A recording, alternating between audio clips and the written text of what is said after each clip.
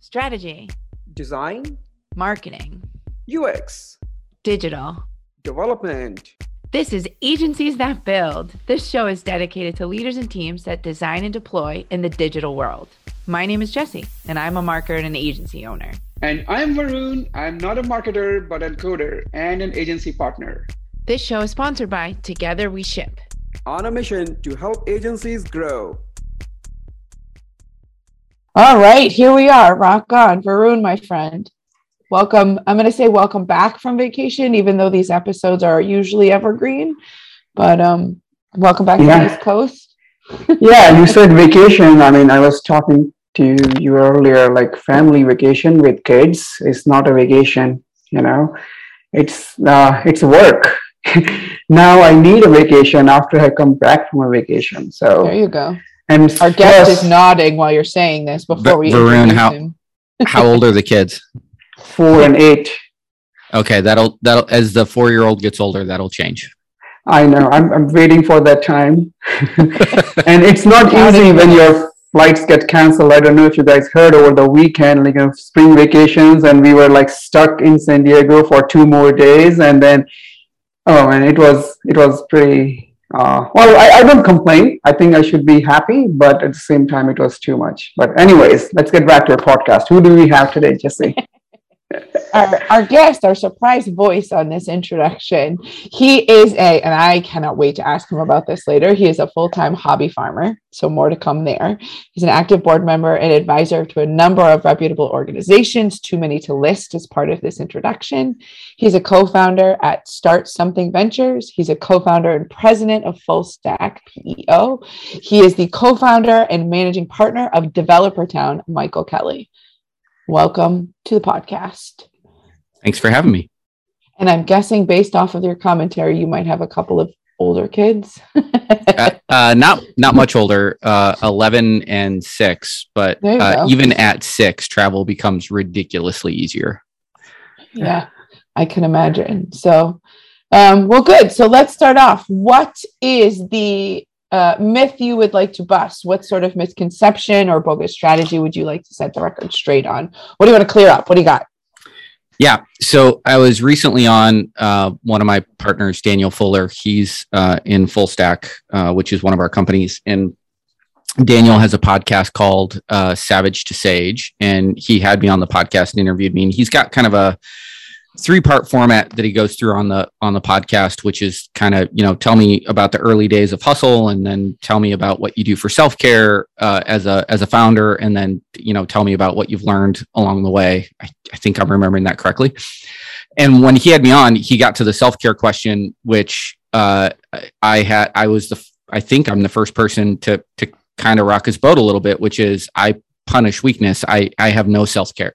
So for me, the concept of self-care is just you're too weak and you need to do more. So my hot take would be if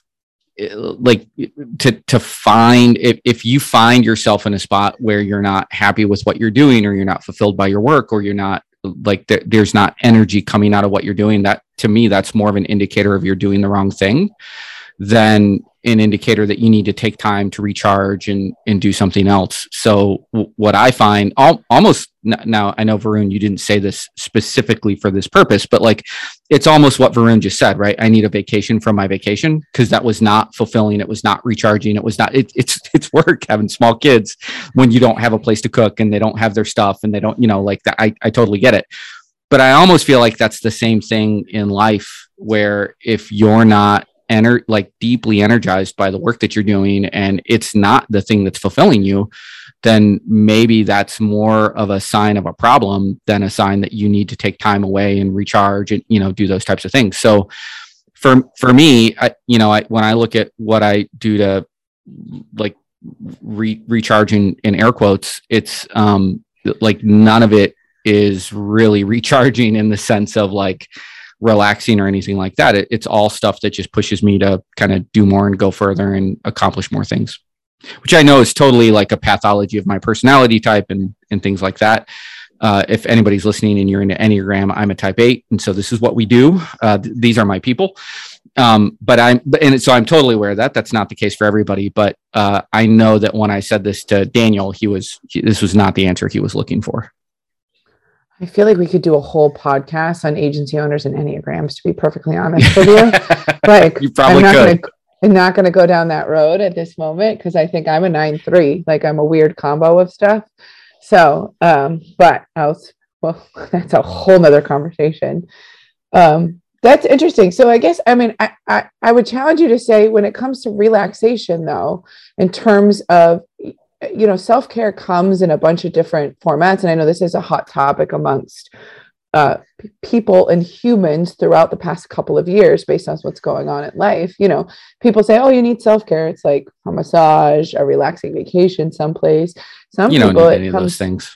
Yeah, I was going to say, Varun's, I'm going to call out your hat right now because I feel like this might be an opportunity to talk about it, joking aside. But, exercise is one of those things that comes up quite frequently, like that people just use to decompress, in some cases. It totally, I can totally relate to that. That is one form of relaxation for me, that is the time. I've seen many times, many days when I'm working out, the day goes by so faster and I'm just in present moment and I'm just so happy on that day, and I can compare that on the days when I'm not working out. So it makes so much sense if you are using some form of self-care. It could be anything. So I can totally see that happening. It's the idea of, back to your original point, like if you feel like you need a break from work, Michael, it's maybe you're not doing the right work. I feel like that could be a whole nother philosophical conversation too, but I'm going to go there for a few minutes because I actually think it's important in terms of, there a lot feeds into leadership and management and how you choose to run your agency and the values that you instill in terms of how things we talked a lot about with other agency owners through this too, is like, how do you motivate people through times of challenges and stuff like that? But it's I don't know who said this or where I picked it up, but it's the balance of making sure that more often than not, you should have more days where you want to go than less when the balance flips. When there's more days you don't want to be at the office, then maybe it's time to change what you're doing in some of those cases. That's showing up in a virtual sense, I think, in a lot of cases. How do you've mentioned as we've chatted that you're a hobby farmer. Do you find that maybe it's not a relaxation, but it's a decompression point? Like, how do you find outlets for energy maybe on harder days? Is that a fair question?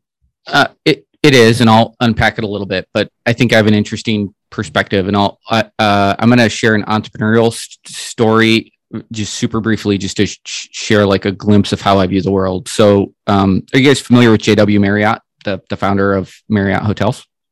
Anything about his background? Okay. No.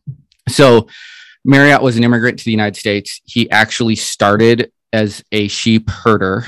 He was a shepherd and had a flock of sheep. He saved up enough money from being a shepherd to open an A&W root beer stand. He was successful with that, a franchise. He was successful with that franchise, did what every other entrepreneur in the world would do, which is once you're successful with that one, he opened up 2 other A&W root beer stands in different parts of the city. And I think one of them was in a different city completely. And then he noticed that there was this big difference between one of the A&W root beer stands that was outperforming the other 2 in a pretty ridiculous way. And so he went and studied and tried to understand why because in a franchise model, that shouldn't happen, right? In a perfect franchise model, every franchise should roughly perform to market, right? Like you're picking locations that have the same foot traffic, you're selling the same things at the same price, you're looking for demographics that are very similar. So a franchise that outperforms in a significant way the other franchises is a big outlier. And so he wanted to understand that outlier. And so he went to that franchise and sat in the back of the store and realized that there were a bunch of people pulling up in cabs, purchasing food and getting back in the cab and leaving.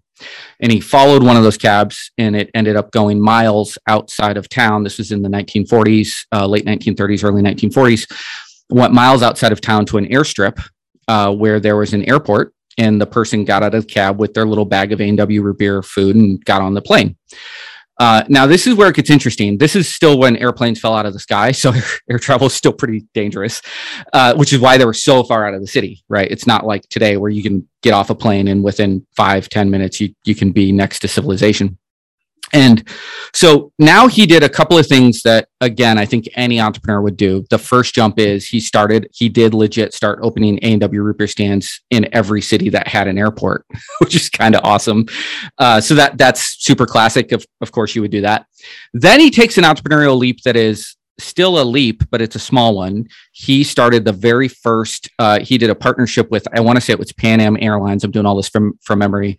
And he did a partnership with Pan Am Airlines to start the first in-flight food service where he delivered food on the plane. So we have JW Marriott to thank for crappy airplane food next time you fly.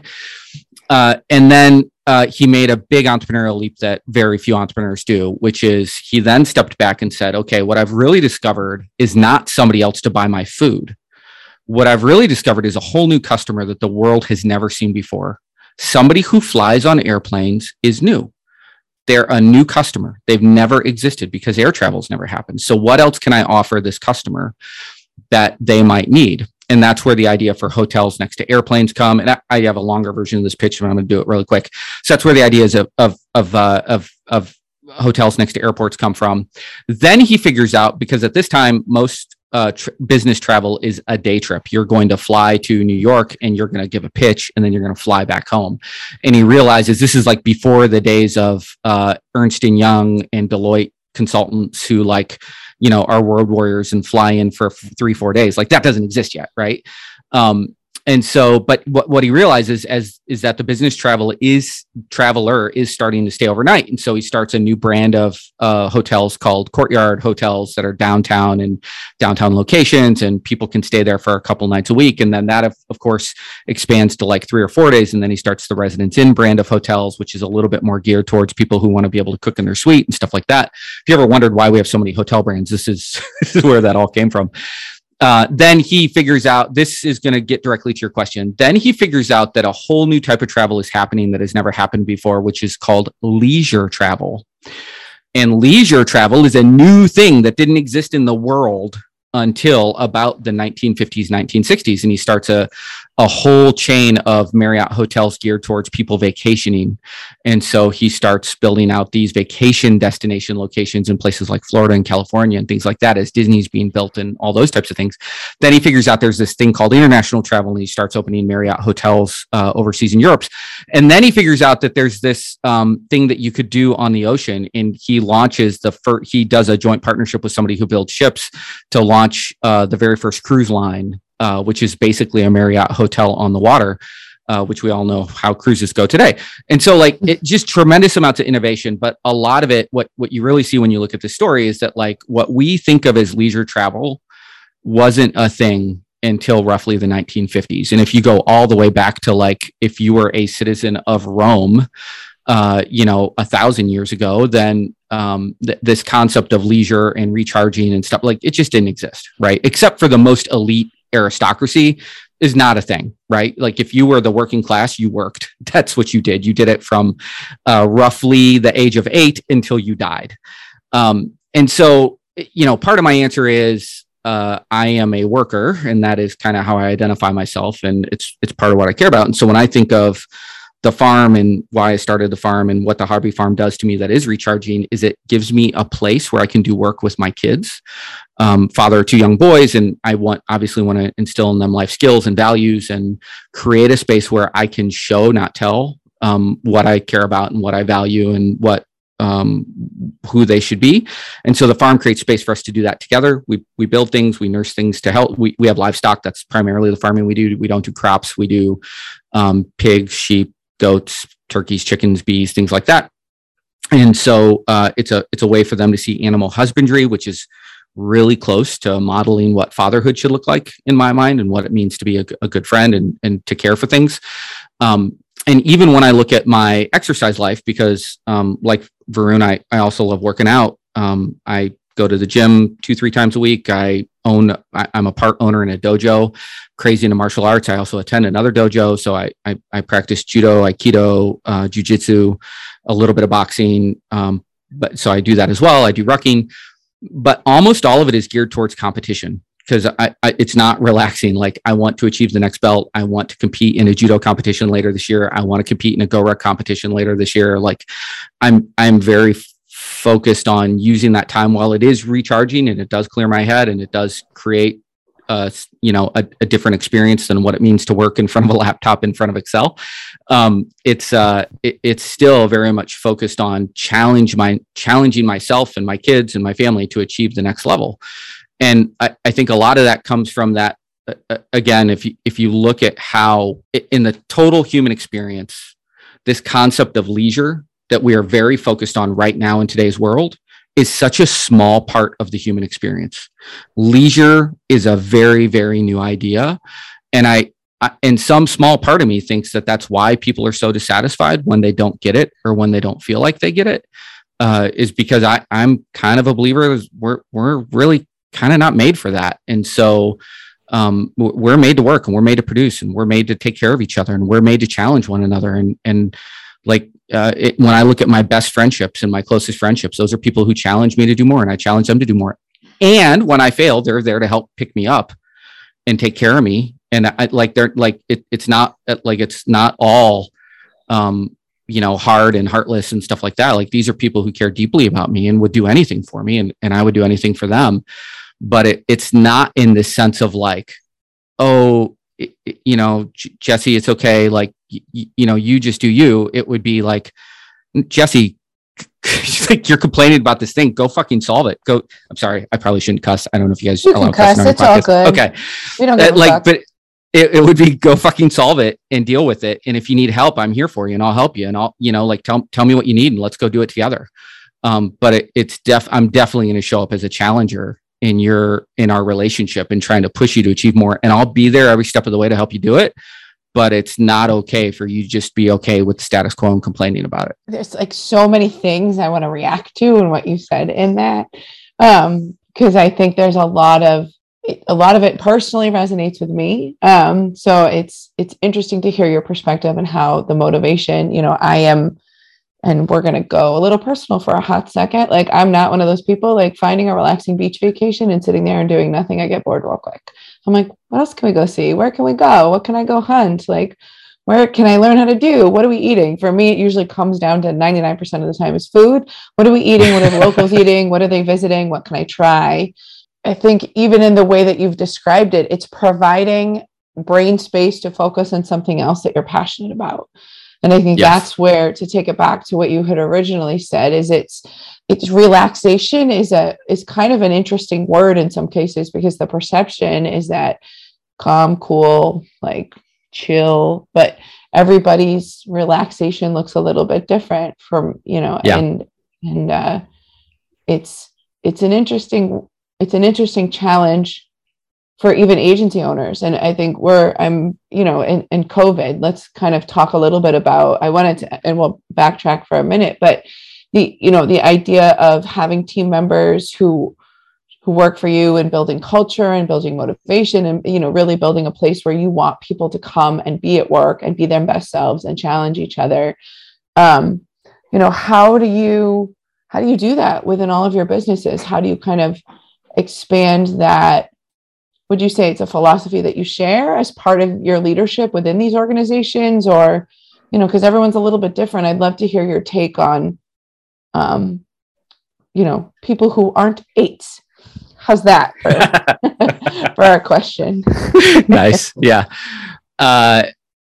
So I have a couple of different responses to that. So one is, in every one of these businesses, there is typically at least one other person who is primarily running that business. So in Full Stack, our CEO is Dawn Lively. She's the co-founder there with me, and she's the one who's primarily focused on the culture there and growing it and making sure that it's, the people who work there love working there. And in Tenant Tracker, it's Keith, and in Waterly, it's Chris, and in Combined Curiosity, it's Connor, and in Developer Town, my significant other, and this one is Julie DeSutter, who's our COO. Julie spends a lot of time deeply thinking about how do we engage employees, how do we make them feel like they're connected to something that is more than just the client project that they're working on, that they feel like it's meaningful work, that they feel like they're a part of a company that actually cares about them. She spends I will be perfectly clear, she spends a lot more time thinking about that than I do. Thank goodness. And so she comes up with a ton of ways to reach out to employees to try to reflect that. And I would say the thing that I do in that is I try to reflect that in at a minimum. That I think the thing that I bring to the table there is trying to make sure that that's reflected in the way that we represent ownership and profit sharing, and trying to make sure that if we're winning as a company, that everybody who's involved on this journey is also winning in that way. And so I would say I'm involved in that process. Julie does a good job of keeping me involved, but she's really driving it inside of Developer Town, which is our agency. The thing that I think that I am good at is for key players within Developer Town. I try to take time to form a personal relationship with them and share with them, my philosophy for what it means to be engaged and understand what they want out of their time here at Developer Town, and better understand how, we can provide that to them. And so I think when you step back and you look at the systems that we put in place to engage our team and develop culture and make sure people feel cared for, I think Julie is very, very much better at that than me. And then as an introvert who is much more geared towards one-on-one personal relationships, I think I'm pretty good at developing a direct relationship with key people within the company and making sure that they feel valued and honored and taken care of, and that they can help shape the future of this company, which is what I really want, right? That everybody involved feels like they can put a dent on this company, in this market that we work in, and with the clients that we work with, really have an impact on the types of things that we do. So doing impactful work, and you talked about how to help team understand or realize that they are doing a meaningful work. What does the meaningful work look like? What does, agencies talk about, culture and, doing work which is impacting the society, the culture and everything. But what does that mean to you guys? Because does that mean that you are turning down projects that are not right fit? You're very selective about your clients. As a business owner, on one side, I feel that it is great, but as a business goal is to make money and, be profitable and grow. But when you are turning down the work, how does it fit into this picture? Yeah. So I'll give you an answer, and then I'll give you some stories. So the answer is that, it's obviously a pendulum. And if you had talked to me pre-COVID, I would have said, I would have shown you tons of projects that we turned down because they weren't a good fit. And then during COVID, you want us to flip burgers? Cool. We got people who can do that. Bring it. We'll do whatever you need us to do, right? To keep people employed and figure it out. So, pre-COVID, I do think we had, we had the luxury of being able to pick and choose our projects a little bit more. And during COVID, that obviously changed, particularly when it was very uncertain what the future looked like, right? If you think of the first 12 months of lockdown, when people were still trying to figure out PPP and, stuff like that, it was just a very chaotic time. And talking with the sales team here, we very much geared towards if we can put people to work, we'll put people to work. It doesn't really matter what the work is.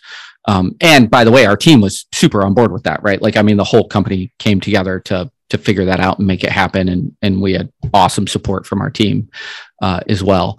And so now we're kind of swinging that pendulum back. So if you were, we actually had a sales stand-up today, and if you were sitting in on the sales stand-up, you would have heard discussion around okay, how do we start to move back towards, continue to move back towards the type of work that we want to be known for and that we think we're best suited for. moving away from some of the things that are just like, okay, like, oh, you guys need a data person. Cool. I got a data person. Let's get them, like less of that and more about like, what's the type of work that we want to be known for? What are we unique and special at? And how do we do that? So I think the real answer to your question is that like, there's definitely trade-offs there. And some of that depends on the overall market and the economy and what opportunities come to us. Now, that being said, there's a couple of stories that I love to tell that really try to paint a picture of who we want to be and the type of impact that I think we can have. I remember in the early days, we used to do a lot more work with startups than we do today. We do a little bit work with startups, but when we founded the company, the idea was we were going to help founders take digital products to market, particularly SaaS products. And I brought on this project manager. He was our first like real project manager hire, like that his full-time job would be to help deliver projects. And we might have been, some of this cloudy, but because it's been a long time ago, but I want to say we're maybe like 12 to 15 employees. We brought this person in, and he was coming from a big IT organization. I mean, he had done work at like AT&T, Liberty Mutual. You just think like big Fortune 100 companies, right? He had tons of experience delivering projects, which on paper looked amazing. Like this is a guy who understands the finance, understands marketing, like just understands all the things that need to happen. And he said all the right things. He understood the risk. Like, so he's willing to jump into a small little 15-person agency and take the risk, which is great. So he joins us. I put him with his first startup. Which was only like I want to say like a $350,000 project, which is today would be small, but back then was like our biggest project. And he's working with these 3 founders who are trying to take this product to market. And he's kind of struggling. I could tell he's struggling a little bit. And so I pull him aside after 30 days. I'm big on the like 30, 60, 90 kind of a process. So I pull him aside at the end of the 30 days and I'm like, hey man, how do you tell me, how do you think you're doing? He's like, man, I'm really struggling. I know I'm not doing my best work, and I'll figure it out. I'll get in front of it. Just give me a little bit more time. And I'm like, great. As long as you see it, and you understand what's going on, like let's figure it out together. So he goes a little bit more, starts getting me engaged a little bit more, asks more questions. We're starting to make some of the right changes. We sit down again at the 60-day review, and I'm like, okay, now how do you think things are going? He's like, I can't do this anymore. I have to quit. I'm like, what? You're just now starting to turn the corner. Like, what do you mean you got to quit? Like, this is not what I want to hear. Like, you're key, you're kind of a key hire. I was really hoping you'd help us do these things. He's like, I just can't take the stress. He's like, if I fail, you could give me a $15 million project at AT&T. And if I fail is, could mean like I deliver that $15 million project with $18 million, so I go over budget, or I'm 3 weeks late, or I'm whatever. It's like, it's kind of fake money. Like it's not real. I'm like, there's no human on the other side of that I can look in the eyes and be like, I screwed you. Like you didn't succeed because of me. He's like, every time I sit down with these founders, they've mortgaged their houses. They've quit their jobs. Their success is 100% dependent on what we do as an agency and what we deliver to them. I can't handle, like, I'm not sleeping at night. I can't, like, I'm not eating. I cannot handle this. I'm not made for this. I can't get out of my head that if we fail, these 3 guys are screwed.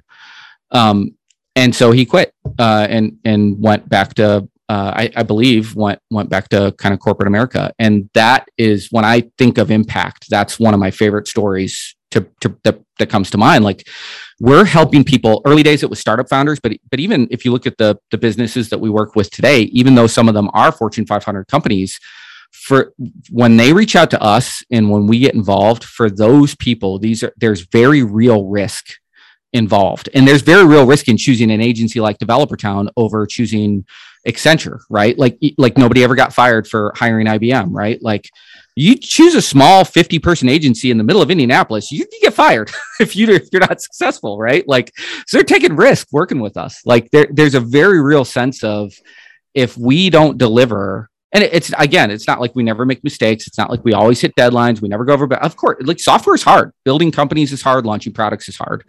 But the sense that, like, we have skin in the game and our clients are only successful to the extent that we're successful, that's the impact that we talk about. in this situation, how do you position yourself? Like you talked about, Fortune 500, you talked about companies like Accenture. You compete with them or you don't? Like, in what capacity? Because in the agency, you do compete with Accenture. So you are like a full service consulting firm, do everything in-house. I have won deals against them and lost deals against them. Yeah. Although they've never heard of us. But so for us, what I would say we focus on, what I want to be the best in the world at is helping companies build and launch new digital products. And when I say build and launch, that's from an idea on a napkin to the customer discovery, to positioning, to building the product, to launching a minimum viable product, iterating in the market with early adopters on that product to actually get product market fit. And then, slowly at that point, once we have product market fit, slowly starting to transition to, that to an in-house team or something like that. And then we start to fade to black. The reason why I think all of those things are interesting is because it requires the full breadth of services that we care about, which are, the design, marketing, not from the sense of like, we don't do like marketing, like we don't do campaigns, we don't do digital marketing, we don't do any of that stuff, but from the sense of like, to build a product, you need to understand a market, you need to understand your customer, you need to understand the competition, you need to understand the context in which you're building and deploying this thing. And all of that should feed into the personas of the buyer and the user. And all of that feeds into, the product roadmap and who you need to compete with and how you build a defensible moat around the intellectual property or data or customers that you're bringing on board, or, whatever the case may be. So that level of marketing, design, that leads into engineering and building product, which leads into DevOps. And when you think of the long tail of product, particularly nowadays, there's often a data component to that, which leads into the data work that we do. So when you look at a new product launch, it engages every element of what we do as a business: design, marketing, software development, engineering, data science, all DevOps, all those things. And we want to be the best in the world. We're not yet, I think we're good, but we could get better at building and launching new products. And so that's the thing that we want to focus on. If you've got a product that's been in production for 3 years and you're just looking to shift maintenance from one team to somebody else, not us. Don't call us. We're probably not going to be a good fit for that, because you don't need all the things that we do. Right? Like you may need a programmer, you may need somebody to do a refresh on design somewhere, but like it's not the same as saying, hey, I have an idea. I think our customers might want this thing. How could we prove that? How could we take something to market with a small enough risk profile to test that out? And then if we're right and it's successful, we could blow that up into a big market changing opportunity. How big are you guys currently? You're 50, 55 people? Yeah, we're just under 50 full-time employees. And then we probably have another 20 to 25 subcontractors who work with us at any given point in time. We work under a philosophy that we kind of always want, strong partners, so we can kind of flex up as we need to when opportunities come along. But also it's a little bit of a risk management thing where, if we had a large project and in like, 4 to 10 people hit the bench all at once, we don't want that to be 4 to 10 of our people. We would love that to be, 3 to 6 of our people. And then the other 4 are maybe subcontractors that, we can kind of let them go do their own thing. And we only have to find work for the people who hit the bench. How has that experience been working with contractors? Because that is something, we're seeing more and more after especially COVID. Like earlier, there used to be people around the country, but now they started talking about nearshoring because of the rising salaries and expenses getting higher and higher.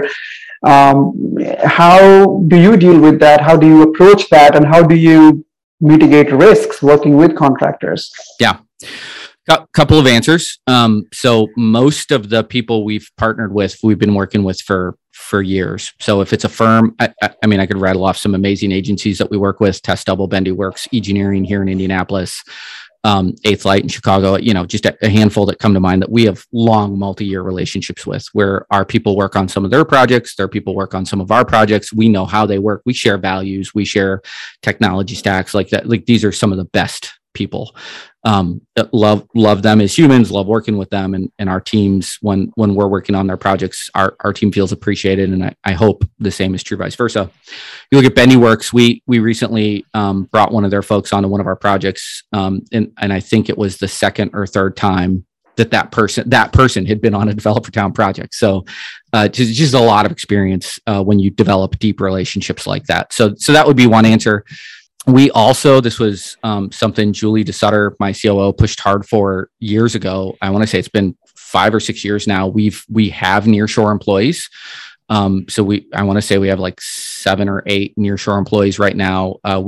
They are employees. We think about them, talk about them as employees. They are technically employed by somebody else over there.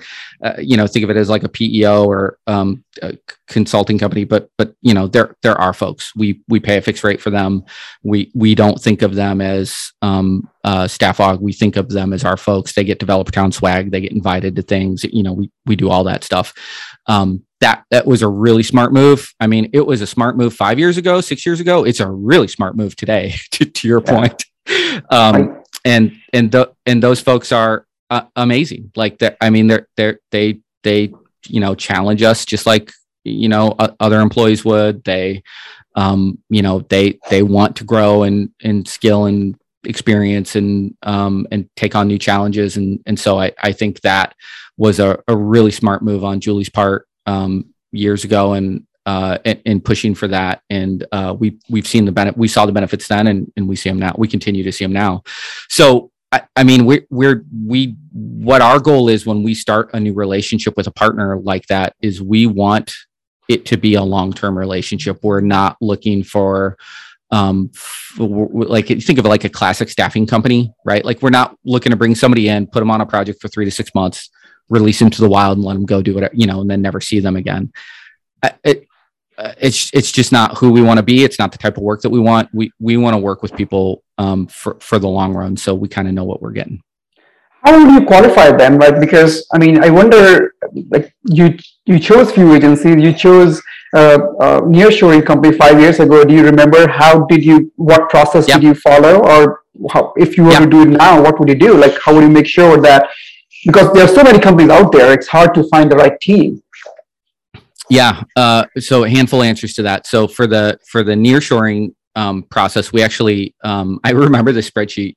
Julie and her team built a spreadsheet of like 15 different companies in South America, and rated them all, according to all sorts of different metrics. And we sat down as a leadership team and kind of prioritized. I want to say it was, man, again, this is so long ago, my memory sucks, but I want to say we picked like 3 to 5 of them that, we wanted to take to the final round. Right. And then Jason Vasquez, who's one of my co-founders here, is at the time was our CTO. And I think somebody else on the engineering team flew to South America, did a tour, stopped at a number of these places, talked to them. We had done some phone conversations beforehand, some basic tech interviews beforehand, but, physically went there. Part of that is just making sure they are who they, you'd say a lot of things on a website, right? Like it's different when you get there and you look at the building, you look at how people are working, stuff like that. So we wanted to understand that, but did the road trip, got to know them. And then of course we dabbled. So when I think when we kicked off, we picked 2 firms and we brought on resources from both of those firms,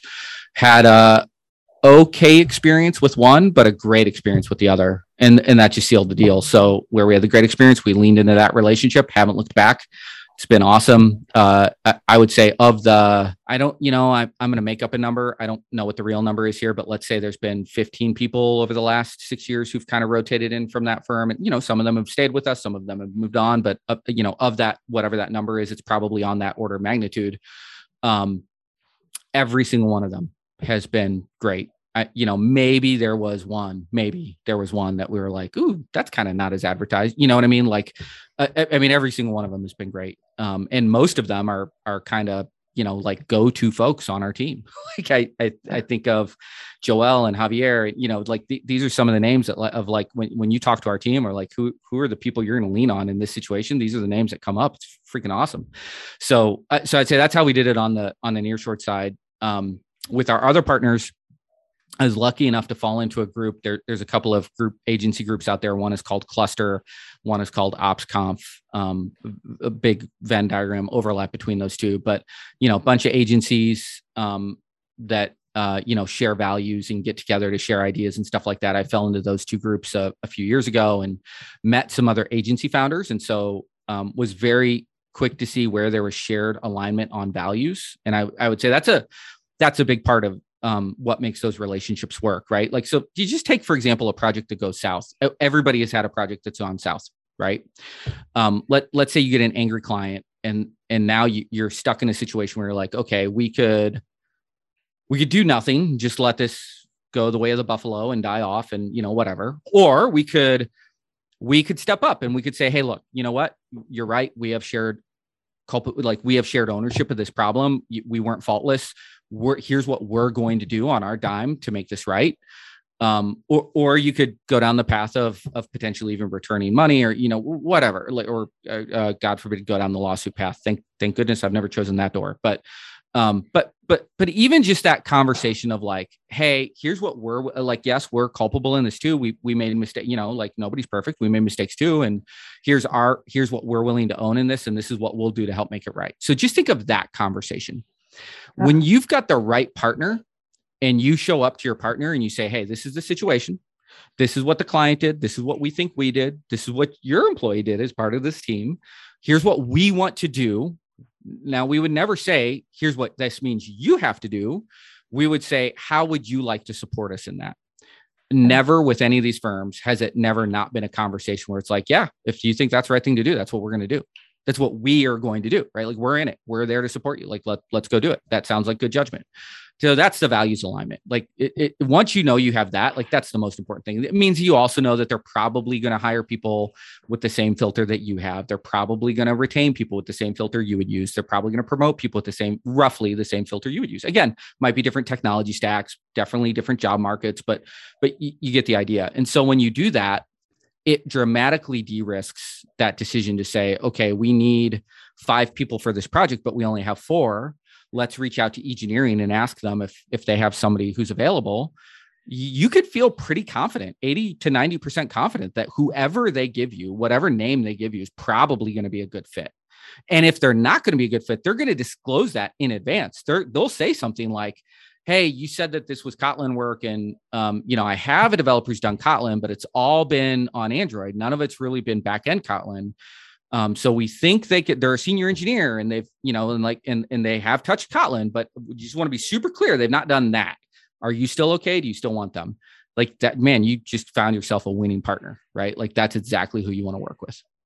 Yeah, that's so true. I mean, I totally can see we've had some experiences ourselves working with partners, and you can quickly see when you don't get aligned, right? When the values are not matched, when they are not owning their mistakes, when they're running away from, things that they accounted for. But like, this is not going to work. You also talked about few things you do differently in your company with the open books concept, right? So talk to us about that. Like, how does that work? And in that concept also, when you work with other agencies, how does that play a role? Like, how does the finance work when you work with the agencies? I think I'm asking two different questions, right? Yeah. So let's do one at a time. Yeah. Well, first, shout out Jack Stack, Great Game of Business. If you're exploring open book accounting at any level, go read that book. Fantastic read. Even if you're not exploring open book accounting, go read that book. It can be kind of a, depending on where you are in your own entrepreneurial journey, it can be a pretty big game changer. Now I call that out specifically to say we're not quite that open books. Like, none of our employees have access to QuickBooks and can do their own reporting and stuff like that. So what we talk about pretty much once a quarter, we do a financial review. That's the only exception to this in 12 years is we did not do financial reviews in 2020, which was on purpose. They would have been bad. People would jump ship. That would not have been good. So we did not do that. But every year other than 2020, we do quarterly financial reviews. And so what that looks like, we talk about top line revenue, we talk about cost of goods sold, we talk about expenses, and then we talk about profits. And we do an annual profit sharing plan. So everybody's going to know what the profits are at the end of the year anyway, right? Because we do profit sharing. And so we want people to understand, well, one, we want them to understand the core unit economics of this business, right? We get paid in billable hours, and that means these types of things. And that's what drives revenue. And every year when you see us fall off a cliff in Q4 because of Thanksgiving and Christmas and stuff like that, like turns out that happens, that's not unique. That happens every year. I think in 12 years, we had one Q4 where our revenues went up. Every other 11 other years, it's gone down in Q4, which is, I think, true for almost every agency. Because we get paid in billable hours, right? Like that's how that works. People take time off. It means we don't get paid. So we want people to understand that. And so we talk about those things. We talk about expenses. We talk about cost of goods sold. We want everybody to understand kind of what this business is and how it's successful. And so that's kind of the first thing we talk about. Then we currently have some incentives tied to some of those things. Like we have a billable hours bonus that we pay out quarterly. We're actually in the process of changing that. We think we could be a little more sophisticated than the way that we are now, and potentially tie in other things. Think of more of like a balanced scorecard. That's a phrase that Julie is very big on. That you don't just want an incentive that is so perverse that it leads to the wrong behaviors. You want to make sure that you're balancing that against other things that are valuable to us as a company and to our clients. And so we're in the process right now of kind of redesigning that billable hours bonus to say what are some of the other things that we could take into account to make sure that we're delivering the best product to our clients, which isn't always billable hours, right? And so we'll probably reconfigure that a little bit, but just this idea of we want to make sure everybody in the business knows how we make money. We want to make sure they know how much we're making or how little we're making, unless it's a global pandemic. And we want to make sure that they that when we win as a firm, that everybody wins through profit sharing. And so I would say that's the first place that we start with that process. Then what was the second part of your question? How does that then translate into our relationships with our partners, subcontractors, and other agencies and things like that? I think that's not a question we've ever asked before on the podcast, if I can remember. So I'm really curious to hear your answer. So what's interesting is many of our partners are ESOPs. Test Double is an ESOP. Engineering is an ESOP. I know that their Eighth Light has employee ownership. They're not a ESOP, but they do have an employee ownership program. We have an employee ownership program. So when you think through like the part, so again, going back to shared values, all of these companies are doing the same things. And they may not be doing them the same way, but because the values are the same, their employees understand the unit economics of consulting. Their employees understand what it means to be profitable. Their employees understand what the impact of an unhappy client is long term. Not just in the instance of that client being unhappy on that project, but like, a lot of agencies, our best lead source is referrals and repeat business, right? Like, when I think of where our business has come from over the last 12 years, all agencies, the best lead source is referrals. Yeah, right. Exactly. I'll say it, not some, all. So when you have a unhappy client, it's not about that client right then in that moment, right? This is a seed that has been planted. Is this seed going to bear fruit? Or is this seed going to bear weeds? You do not want weeds if you're an agency owner, because that is at worst, it's somebody who's not giving you referrals, at best, it's somebody who's not giving you referrals. At worst, this is a detractor in the market who is actively telling people not to go work with you. So you have to manage that. And so you want to make sure that your partners who you're bringing in are also very keyed into that and want to manage that as well, and also want the best outcome for that client. And so we see that from a values alignment perspective. We've never done profit sharing out to a partner like that. I would kind of be open to that discussion if somebody's listening, you want to figure out how to do that. I'm game to try anything, but we've never done it.